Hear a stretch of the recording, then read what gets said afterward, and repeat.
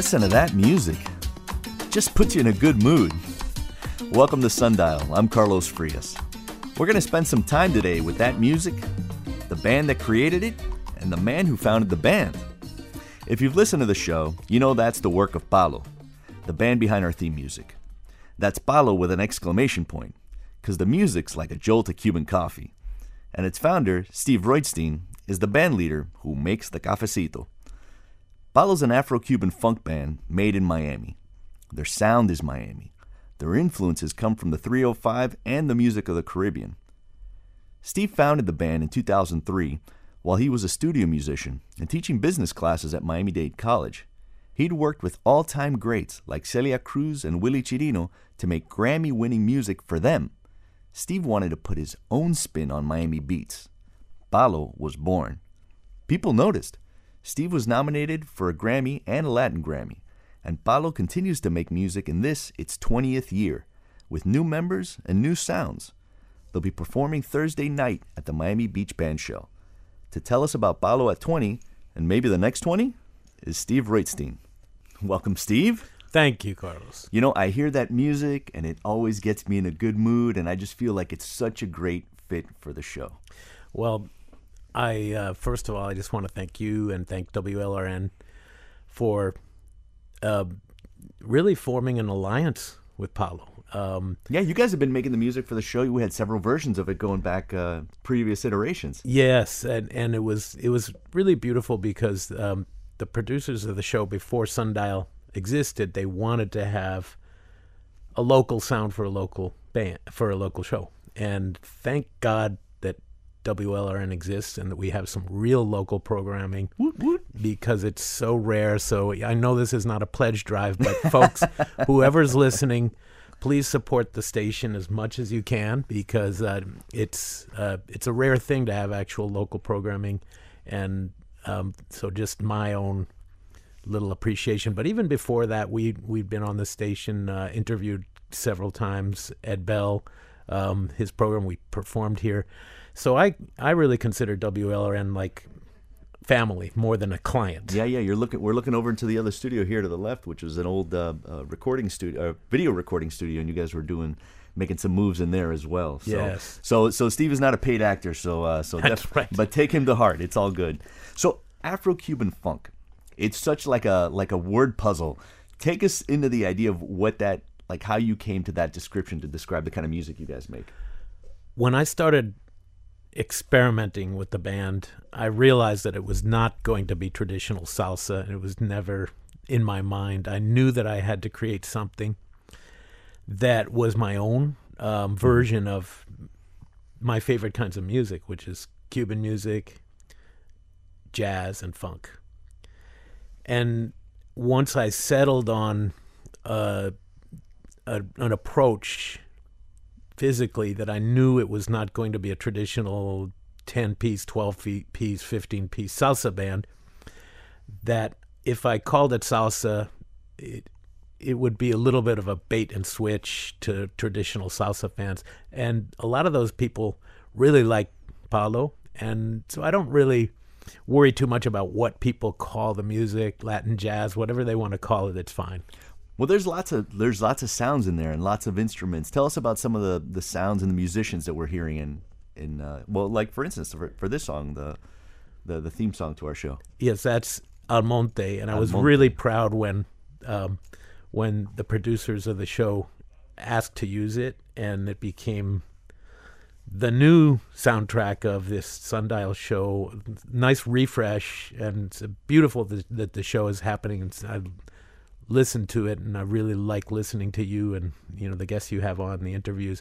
And I think Almonte makes a really nice backdrop. That particular song is somewhat typical of a Palo song. There's a drum loop there that I'm messing around with on a computer, and I'm playing the bass line into the computer and also manipulating that. I'm a frustrated bassist. I love bass, but I'm really more of a keyboard player. Oh, but the bassist never gets the girls, so I think you did fine. Well, yeah, I'm not even going to go into that topic. The fact is that what I'm doing on stage and in the studio is a combination of very traditional, organic, tropical salsa sounds with not as traditional in salsa music, things like looping, where, for instance, on this one, a friend of mine, former student, went into the studio, played a funk beat for me, and I just took about 2 bars of it and looped it, and that's the drum track for the whole song. Well, we only get to hear a little piece of it usually, but I think I would like to listen to a little bit more of it. So if you want to chill and listen to it and then think about it and then talk about it, great. Yeah. Let's listen to a little bit more of Almonte.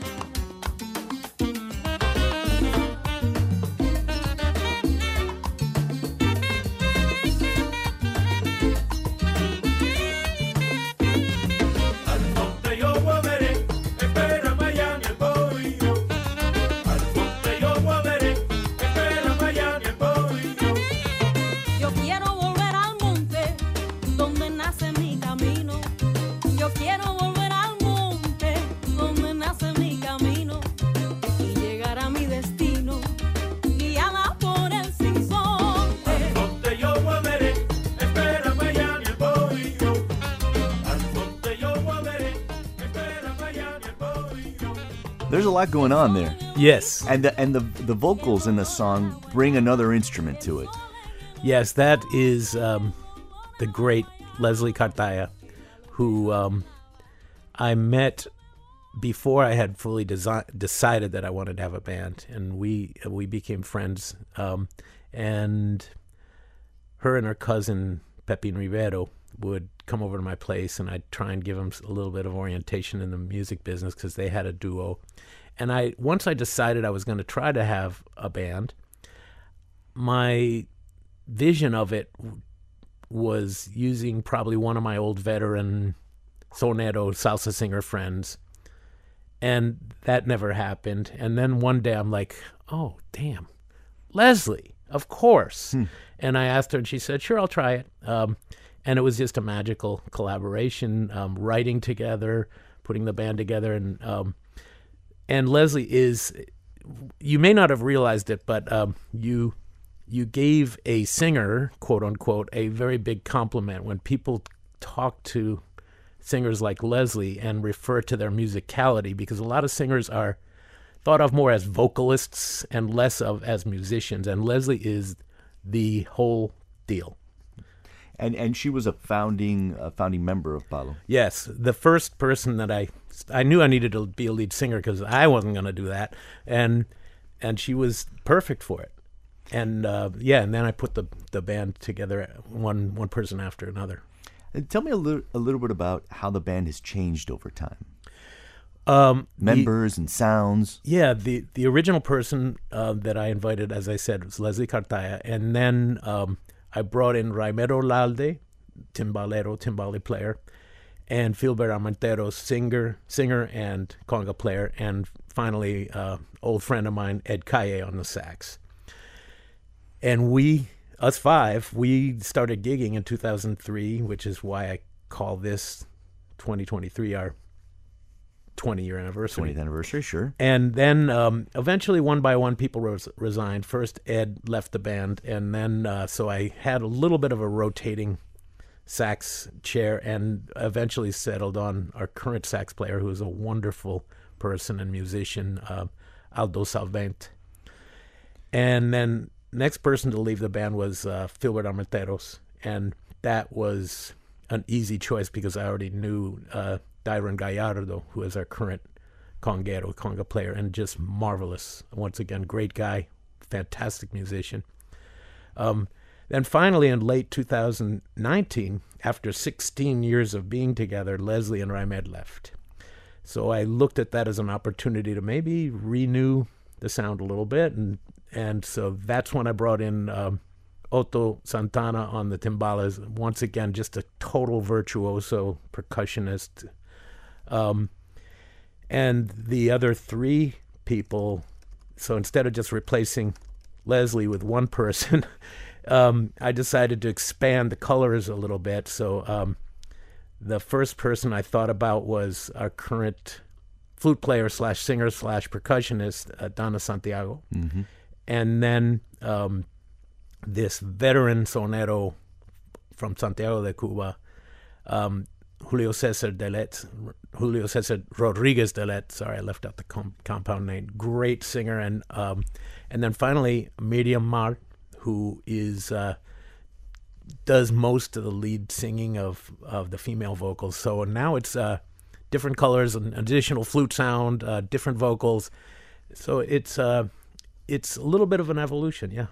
Yeah, I wonder how the sound has changed since even the theme song that we heard, how the sound of Palo has changed since then.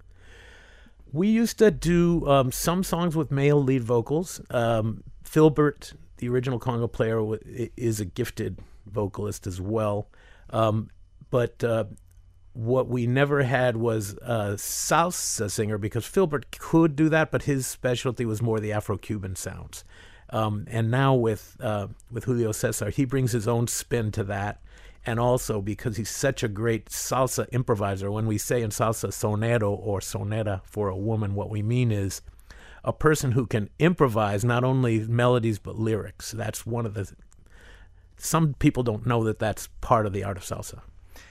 I think a great way to do it is just to listen to some of the new music. You have one of your new songs out is called Maluco. It's one of your most recent songs, and let's play a little bit of it and take a listen and then talk through it. Okay.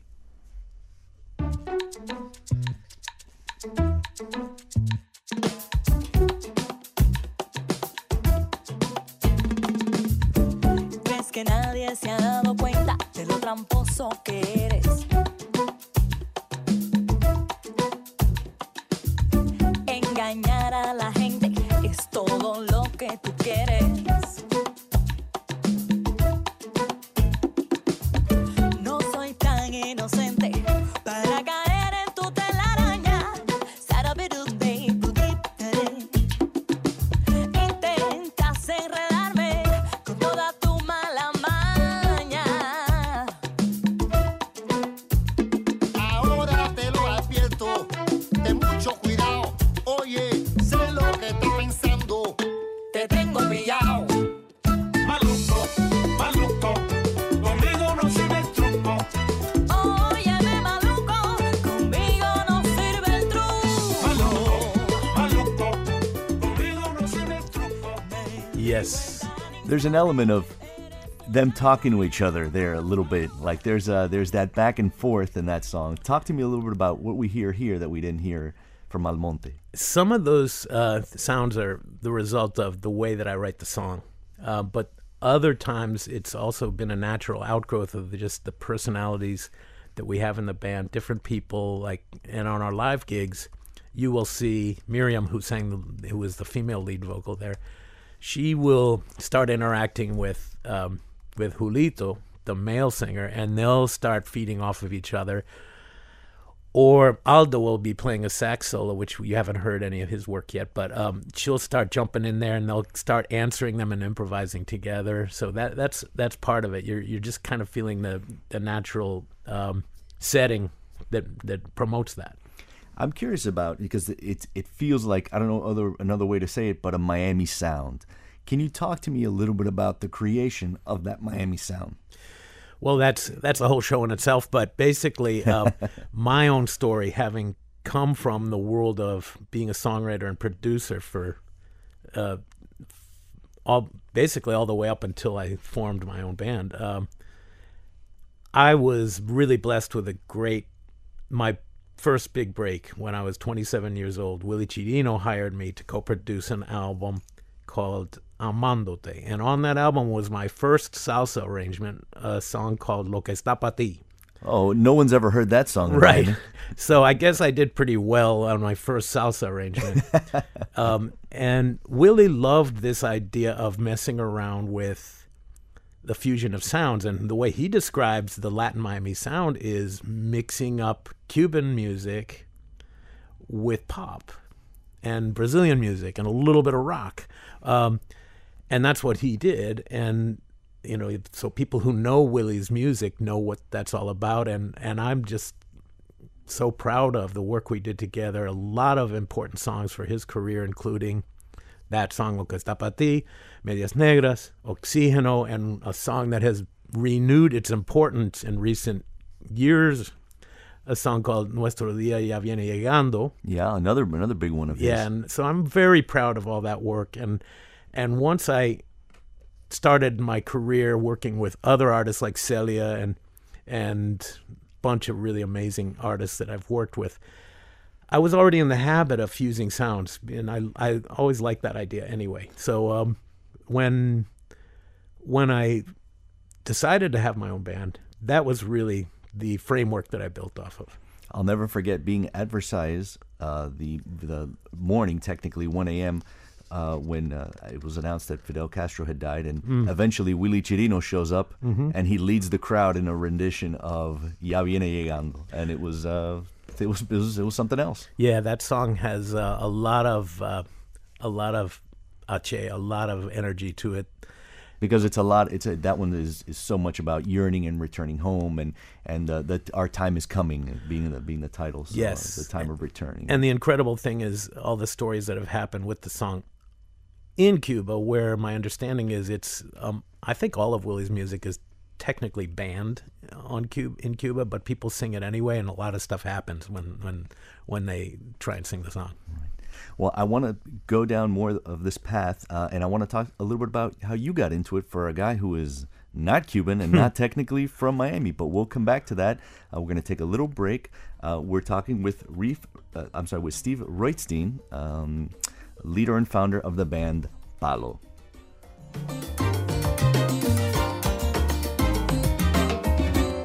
We're back on Sundial. This is Carlos Frias, and we're here with Steve Roitstein, who is the founder of the band Palo, responsible for that little theme intro music you heard. Steve, so we were talking a little bit about your background. You've worked with Willie Chirino, Celia Cruz, Tito Puente, but I was so interested in read about your background. You are a self-described white Jewish guy from Connecticut who ended up here in Miami. So tell me about your introduction into Latin culture and then Latin music.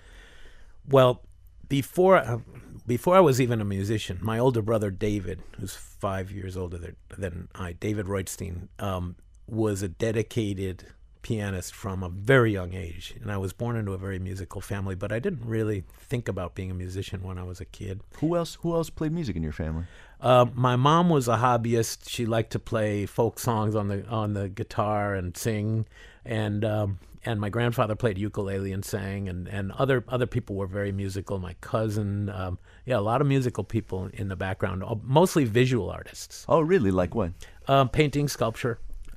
And who were some of those folks? My mom, Norma Jane, was a huge influence on us just from an artistic, aesthetic point of view, an amazing person, and facilitated everything I ever needed as an artist at every moment that I ever needed it. So she exposed you to different kinds of art, it sounds like.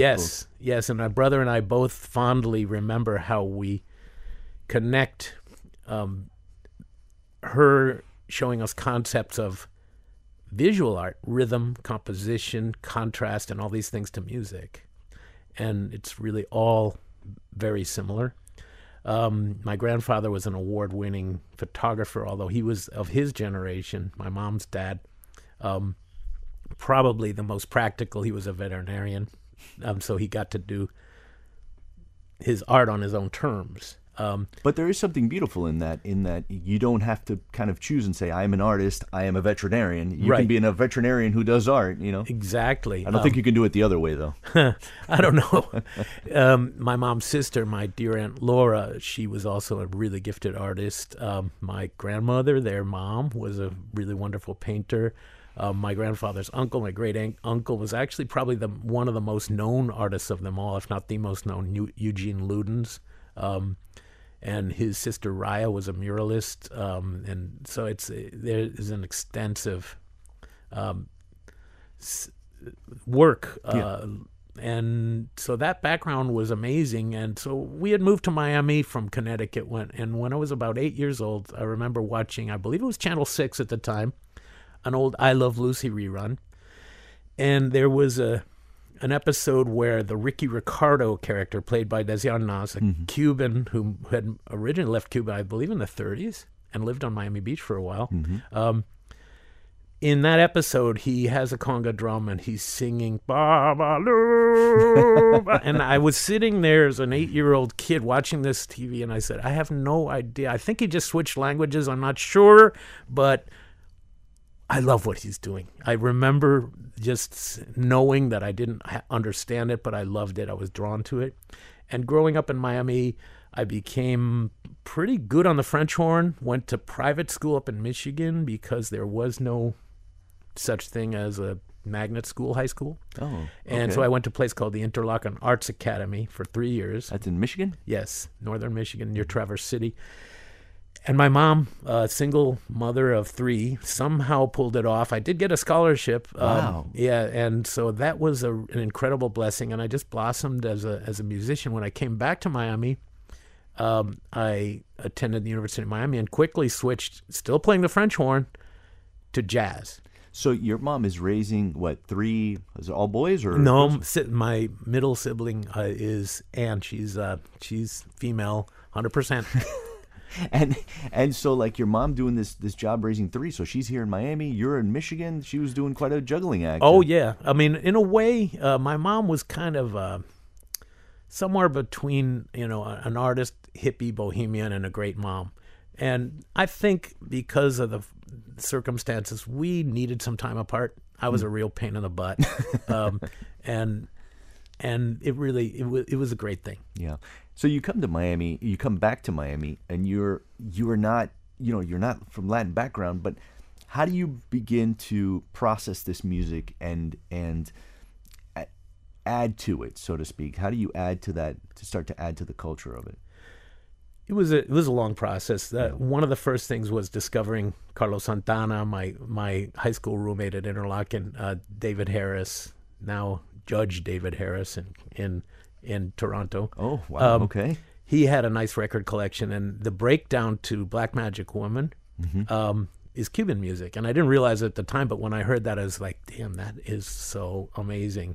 And one of the great rumberos was in his band, Armando Peraza.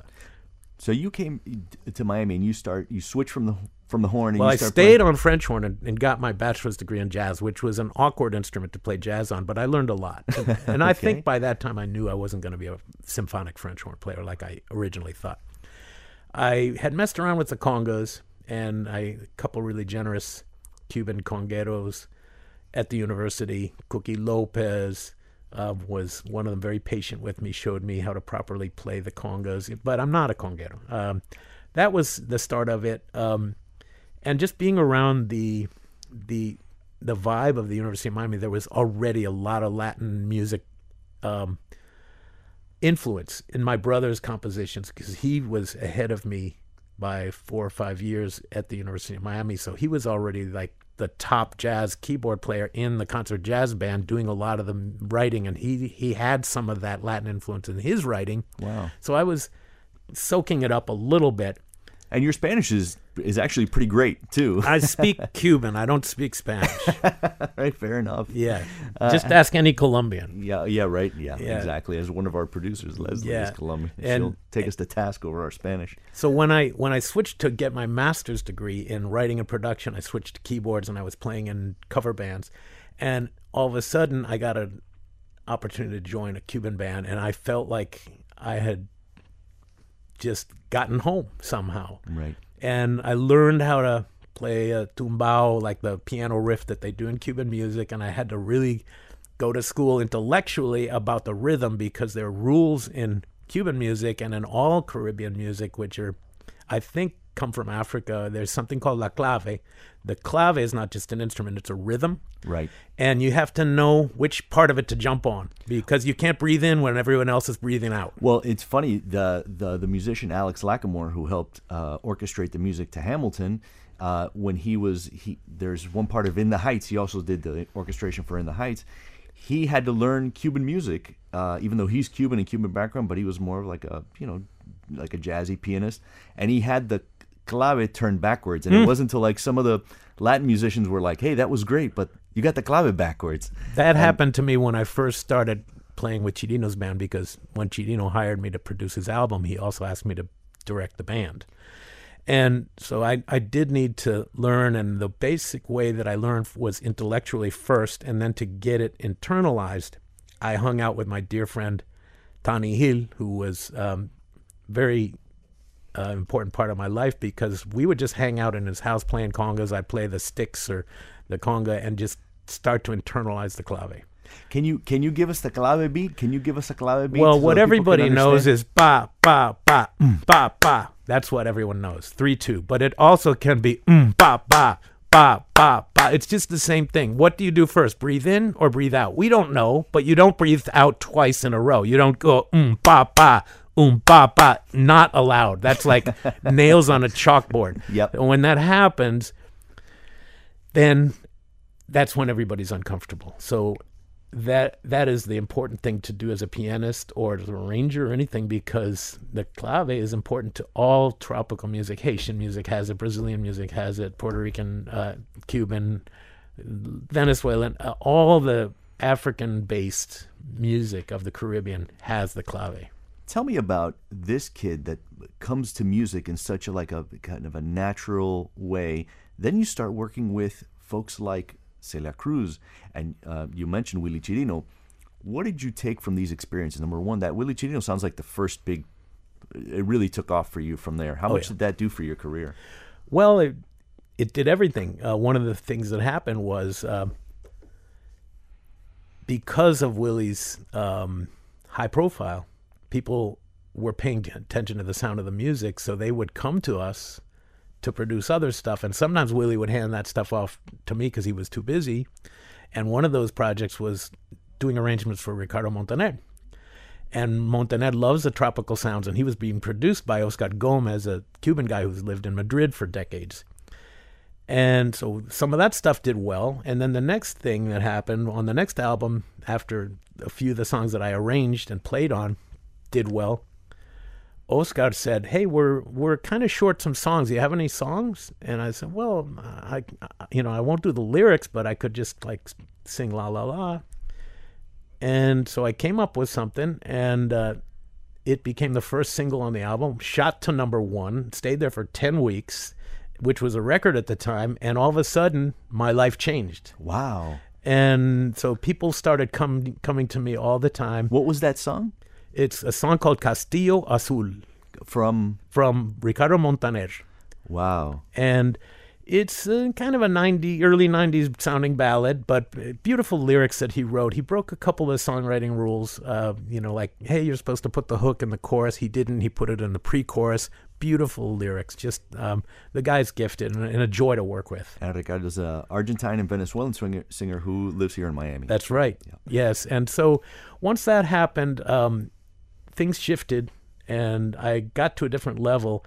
I thought I was going to really enjoy it, and I didn't. Not because I didn't enjoy the music. I didn't enjoy the business part, where I've got all these different entities coming to me and saying, could you please repeat the formula that you just did? Oh, boy. And I said, no, that's not a formula. That's my soul. Right. And I didn't say it to them, but I said it to myself. And I quickly realized that music had started to become more of a job than I wanted it to be. And I started toying around with the idea of forming a band, because I never wanted to be an artist before that. And the result is Palo. So you went basically from someone who was studying the mechanics of it to then wanting to create your own artistic expression, and that led to Palo. Yes, well, a lot of the songwriting and arranging that I had done for other artists, I wouldn't say it was all about mechanics. I mean, I had a good, incredible foundation of the mechanics of music, but by the time I was working on that level, a lot of it was just intuition. And if I got myself painted into a corner, I would seek for the mechanics. But most of it is just listening to Willie sing a song, or thinking about a demo. Like, for instance, he might have gotten some rough demo of a song, like, for instance, Oxígeno, the title song of that album, was a demo, very very rough demo by the singer-songwriter, and I had to take it just like the guy was playing guitar and singing, and I had to take it and make sense out of it. So that took some mechanics, but from then on, it was really just instinct and what I felt. And luckily, Willie and I saw eye to eye on almost everything musically. So it was a great collaboration. But you were also working as a business professor, which seems like a completely different part of the world for you. Actually, that was one of these coincidences that is not a coincidence. I got a master's degree not because I thought about teaching someday, but I got it because it was the only way to learn at that time how to write music.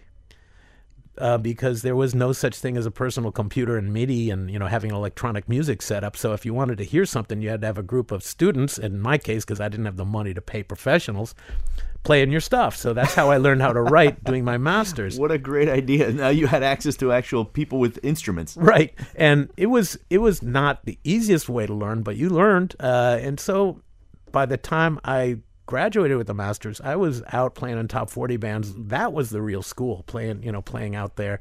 And then fast forward to the early 2000s, when I was at this crossroads because I really wasn't enjoying a lot of the work that I was doing as much as I wanted to be, and I decided to be an artist. That was the quote-unquote coincidence when Miami-Dade College offered me a full-time position teaching music business in the School of Entertainment and Design Technology at North Campus. And it was the greatest blessing because even though it didn't match the freelance salary that I was getting as a composer and producer, it was enough to pay the bills. It was a reasonable amount of stability, and it enabled me to do Palo on my own terms, not having to take gigs that I didn't want, not having to do cover songs if I didn't want to, and just look for that sound.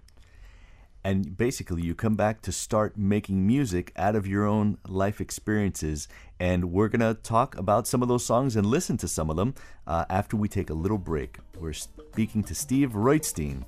He's the leader and founder of the band Palo. We'll be back on Sundial in just a minute. We're back on Sundial. This is Carlos Frias, and those musical riffs are thanks to the band Palo and our guest today, Steve Roitstein, who is the founder of Palo. Now, Palo, you got into creating this band and creating this music, and the music seems taken from things all around us, so to speak. There's a song called Chismosos. Tell me about how that song, what went into that song. The song is called Lengua Larga. Okay. And that was one of the first songs that I wrote with Leslie Cartaya. We didn't even have a gig yet. We had no recording, and I knew that we were going to have some songs that we could actually perform if we were going to do a gig. Right. You're going to need music if you're going to perform that. I mean, I guess you could just jam, but that wasn't really my idea. So something happened, and chismoso is the Spanish word for gossiper. Okay. And a friend of mine disclosed some information to other people that I didn't expect him to. So I said to Leslie, how do you say, chismoso, how do you say, what's like a street word in Cuba? In lengua larga, it literally means long tongue. So I started thinking of the old Cuban congas, where they would have a very catchy rhythm very catchy melody, and they would usually in the congas in Cuba, you'll hear like a thing that's called the la trompeta china, the Chinese trumpet, which is neither Chinese nor a trumpet. It's like a Middle Eastern like oboe kind of a thing. And you'd hear like the melody being played on that, and that was telling everyone, okay, we're going to go into this song now, because it's just a medley of long things. Because they're going down the street and so I thought of a melody like that. Que lengua más larga tú tienes, tan larga que la puedes pisar. And I said, that sounds catchy. So, and then we wrote the verses to go, little vignettes about, how the person is a gossiper. Well, I think that now it's only time that we hear a little bit of it to see how that finger snap turned into this, Lengua Larga.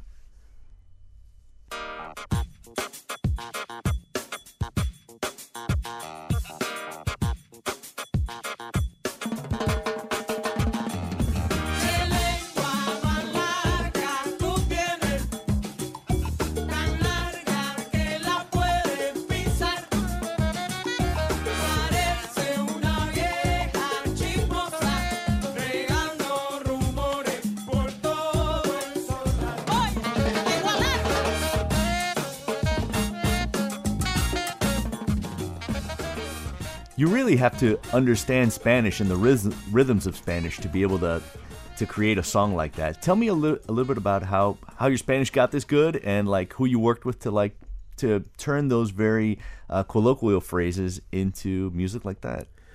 In around the year 2005, I started dating a Cuban gal who became my first wife. And so her dad spoke some English, and I barely spoke any Spanish. Her mom really was not good with English at all. So just to know what the mother-in-law, La Suegra, was saying about me, that was my motivation. So I just basically learned it, what I call a plan cara dura, just like go for it, hard face, just don't be ashamed, just try to speak.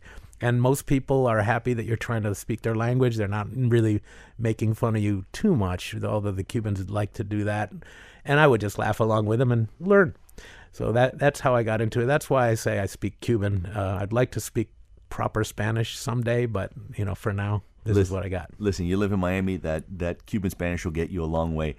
And a lot of the song titles come from funny things. Like there's a song about not wanting to eat quimbombo, like not wanting to eat okra. And the song is titled Quimbombo. Yeah, that song is, it's funny how it got written that way. I like, there are a few famous Cuban songs from the old repertoire that use that word, quimbombo. It's I believe it's probably got African roots. And different countries call that, quimbombo is okra in English. And the world falls into two groups of people who like it and people who hate it. Okay. There's really very few people who are like just okay having okra. So I said to Leslie, I like that word and I want to write a song about it. She goes, we can't. I go, why not? She says, because I hate it. She hates the word, or she hates the food? She hates the food. So I said, okay, we'll write a song about how somebody hates quimbombo. And so it's a whole story. It's got 3 little vignettes of the progression of the song. I love quimbombo, so I want to hear what the song Quimbombo sounds like. So let's hear a little bit of it.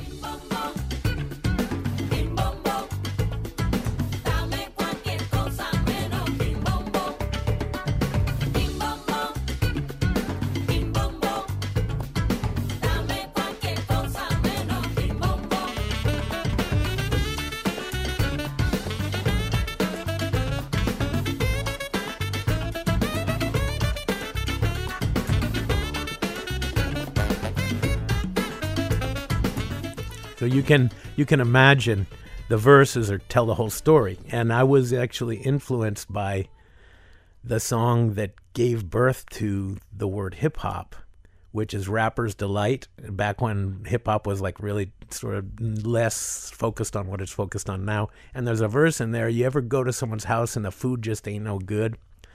And I said, yeah, that could be a song. So she's like dreaming about this amazing meal, and when she gets there, it's okra, which she hates. So that's kind of the way that I formed it in my mind. And there's quite a bit of lyricism in there, and the variation of sound, the variation of lyrics and feel, and all that music. Yeah. There's another one, you guys.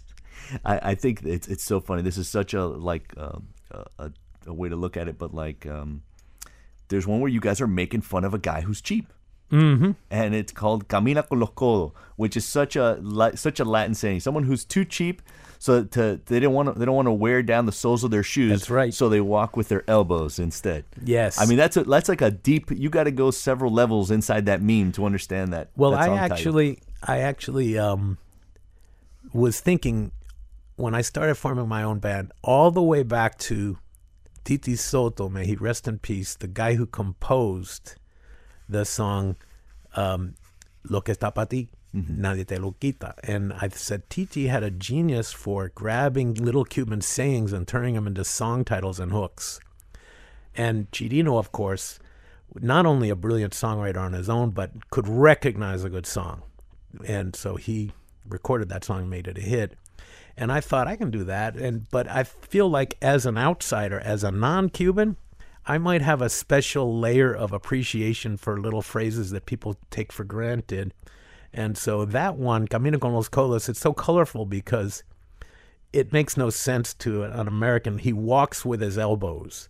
But once you get into it and you make sense, so I said, let's do that. And I wrote a little hook for it. And we asked Leslie's cousin, Rolly. Her cousins are twins, and they're both amazing songwriters, and they both collaborated with me on Palo songs, Pepin and Rolly. And Rolly, at the time, he had a borrowed email address because Cuba, you couldn't really have email. And I explained the song to him, and the next morning there were like 10 verses. Wow. And Rolly's amazing. I mean, this guy said, and Pepin also.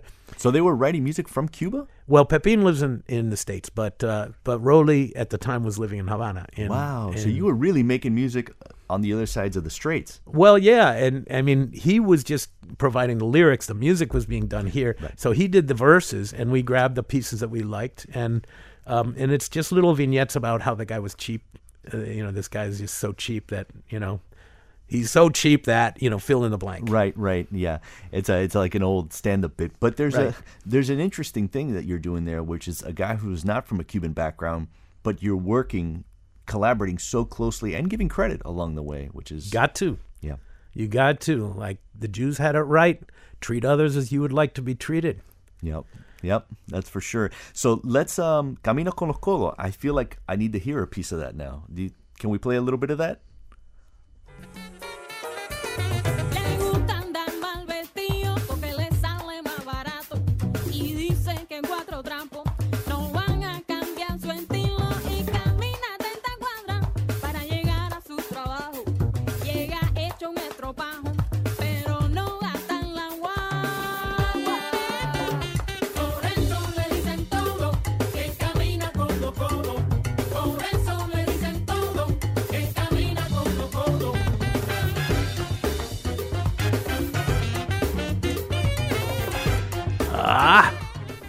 That song has a little bit of a mambo vibe to it. It really does. It really does. And tell me a little bit about, these things come together, and you're recognized with a Grammy and a Latin Grammy, nominated for Nomination, no te equivoques. Nominated for a Grammy and a Latin Grammy. Tell me about what that meant. What led to each one of those, and what that meant to you. Well, it happened for the same album, which was our second album, an album called Palo Live. And what was funny is our first album I recorded in the studio. I was very happy with it. That year was what? The first one came out, I believe, in 2009. Okay. And sometimes people would come to the show, people I respect, and they say, I got your album, and this is the first time I've heard you guys live. Something weird's going on. You sound better live than you sound on your album, and that rarely happens to me because usually people are a disappointment live. They do tricks in the studio that they can't do live. So I started thinking about it. So we did our second album just about 10 years ago for our 10-year anniversary party. That was recorded in a place called PAX. Unfortunately, not there anymore. Hyde Rossi, Roxanne owned that place, and I want to say that was under the highway, right? It was, yes. It was under the Tent City where the I-95 overpass, right around 8th Street. Exactly. Yep. The former Miami Herald distribution building. Oh, interesting. I didn't realize that. Yes. And so it was a magical night, and the record just, I was so happy with everybody's performance, and we put it out, got nominated for Latin Grammy and then for a Grammy. And it was all for that album, for Palo Live. Yes, Palo Live, our second album. What do you get in a live? Why are you guys better live than you are even in studio? Well, I think I've gotten a little better at capturing some of the live spark, but it's still, I think what happens is there's a special layer of energy when you're there present, and hopefully if some of you all who are listening out there are able to do so, you got your really nice opportunity this coming Thursday, February 16th, to see Palo live at the wonderful Miami Beach Bandshell. It's 8 o'clock this Thursday, February 16th. It's free, but you do need to get tickets. So go on the Rhythm Foundation website or gopalo.com or any of those places. I guess Miami Beach Bandshell website also, and there's a link to get your tickets so you can get in. There's part of a cultural exhibit going on too, right? Yes, we've got incredible support for this from the Wolfsonian, FIU, because there's this exhibit that's happening at the Wilsonian that has a nice overlap with our concert, which is an incredible collection of Cuban art and stuff like that. I'm not going to wrap it up too much because they'll explain it when you're there. It's like it's an amazing exhibit. So they've given us a lot of support, and of course, the Rhythm Foundation, City of Miami Beach, and my dear folks at CDA, who's the record label that I'm associated with. They've been just marvelous supporting Paulo for a couple of years. Tell me about playing at venues because, obviously through the pandemic, there wasn't a lot of opportunity to perform, and Ball and Chain was then closed for a long time, which I know was one of your favorite venues to play at down on A Street in Little Havana. Tell me about what those years were like for you guys when you're a musician and you're not able to perform like that. My dear friend Joe Cardona, an incredibly gifted filmmaker, one of Miami's top 2 or 3. He made a great documentary on Celia Cruz. Yes, Celia the Queen. My favorite Celia documentary was directed by Joe. And Cardona hoodwinked me into doing a documentary which actually won an Emmy.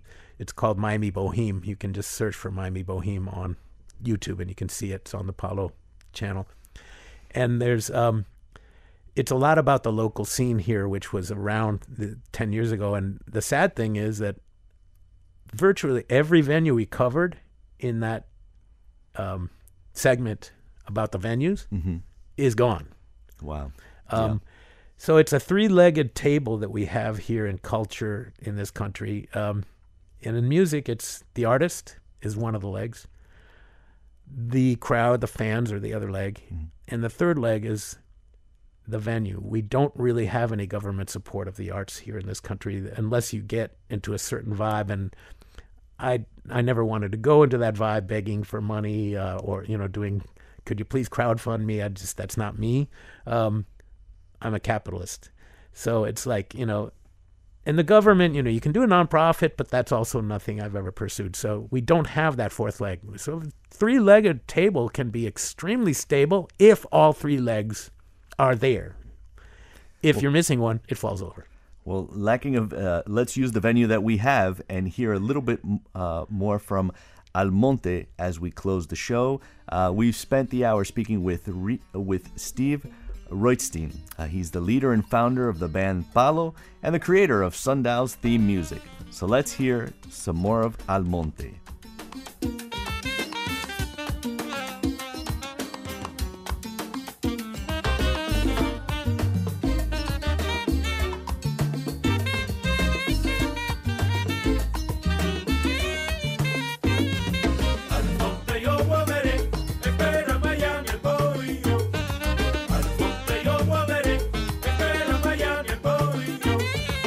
Yo quiero volver al monte donde nace mi camino. Yo quiero volver al monte donde nace mi camino y llegar a mi destino guiada por el sinsonte. Al monte yo volveré, espérame allá en el bohío. Al monte yo volveré, espérame allá en el bohío. And on that note, that's Sundial for Monday, February 13th. Leslie Ovalle Atkinson is our lead producer. Elisa Baena is our producer and social media editor. Sergio Bustos is WLRN's VP of News. Katie Munoz is our director of original live programming. Our director of enterprise journalism is Jessica Bakeman. Our engagement editor is Katie Lepre-Cohen. Our digital editor is Mateo Sanchez. Peter J. Merritt is WLRN's vice president of radio and Sundial's engineer. You can download a podcast of this program, and you should. Just search for WLRN Sundial on your podcast app.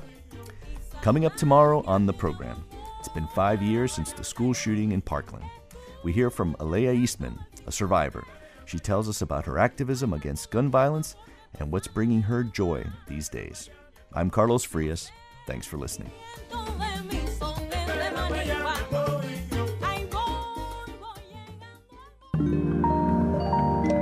WLRN Public Media.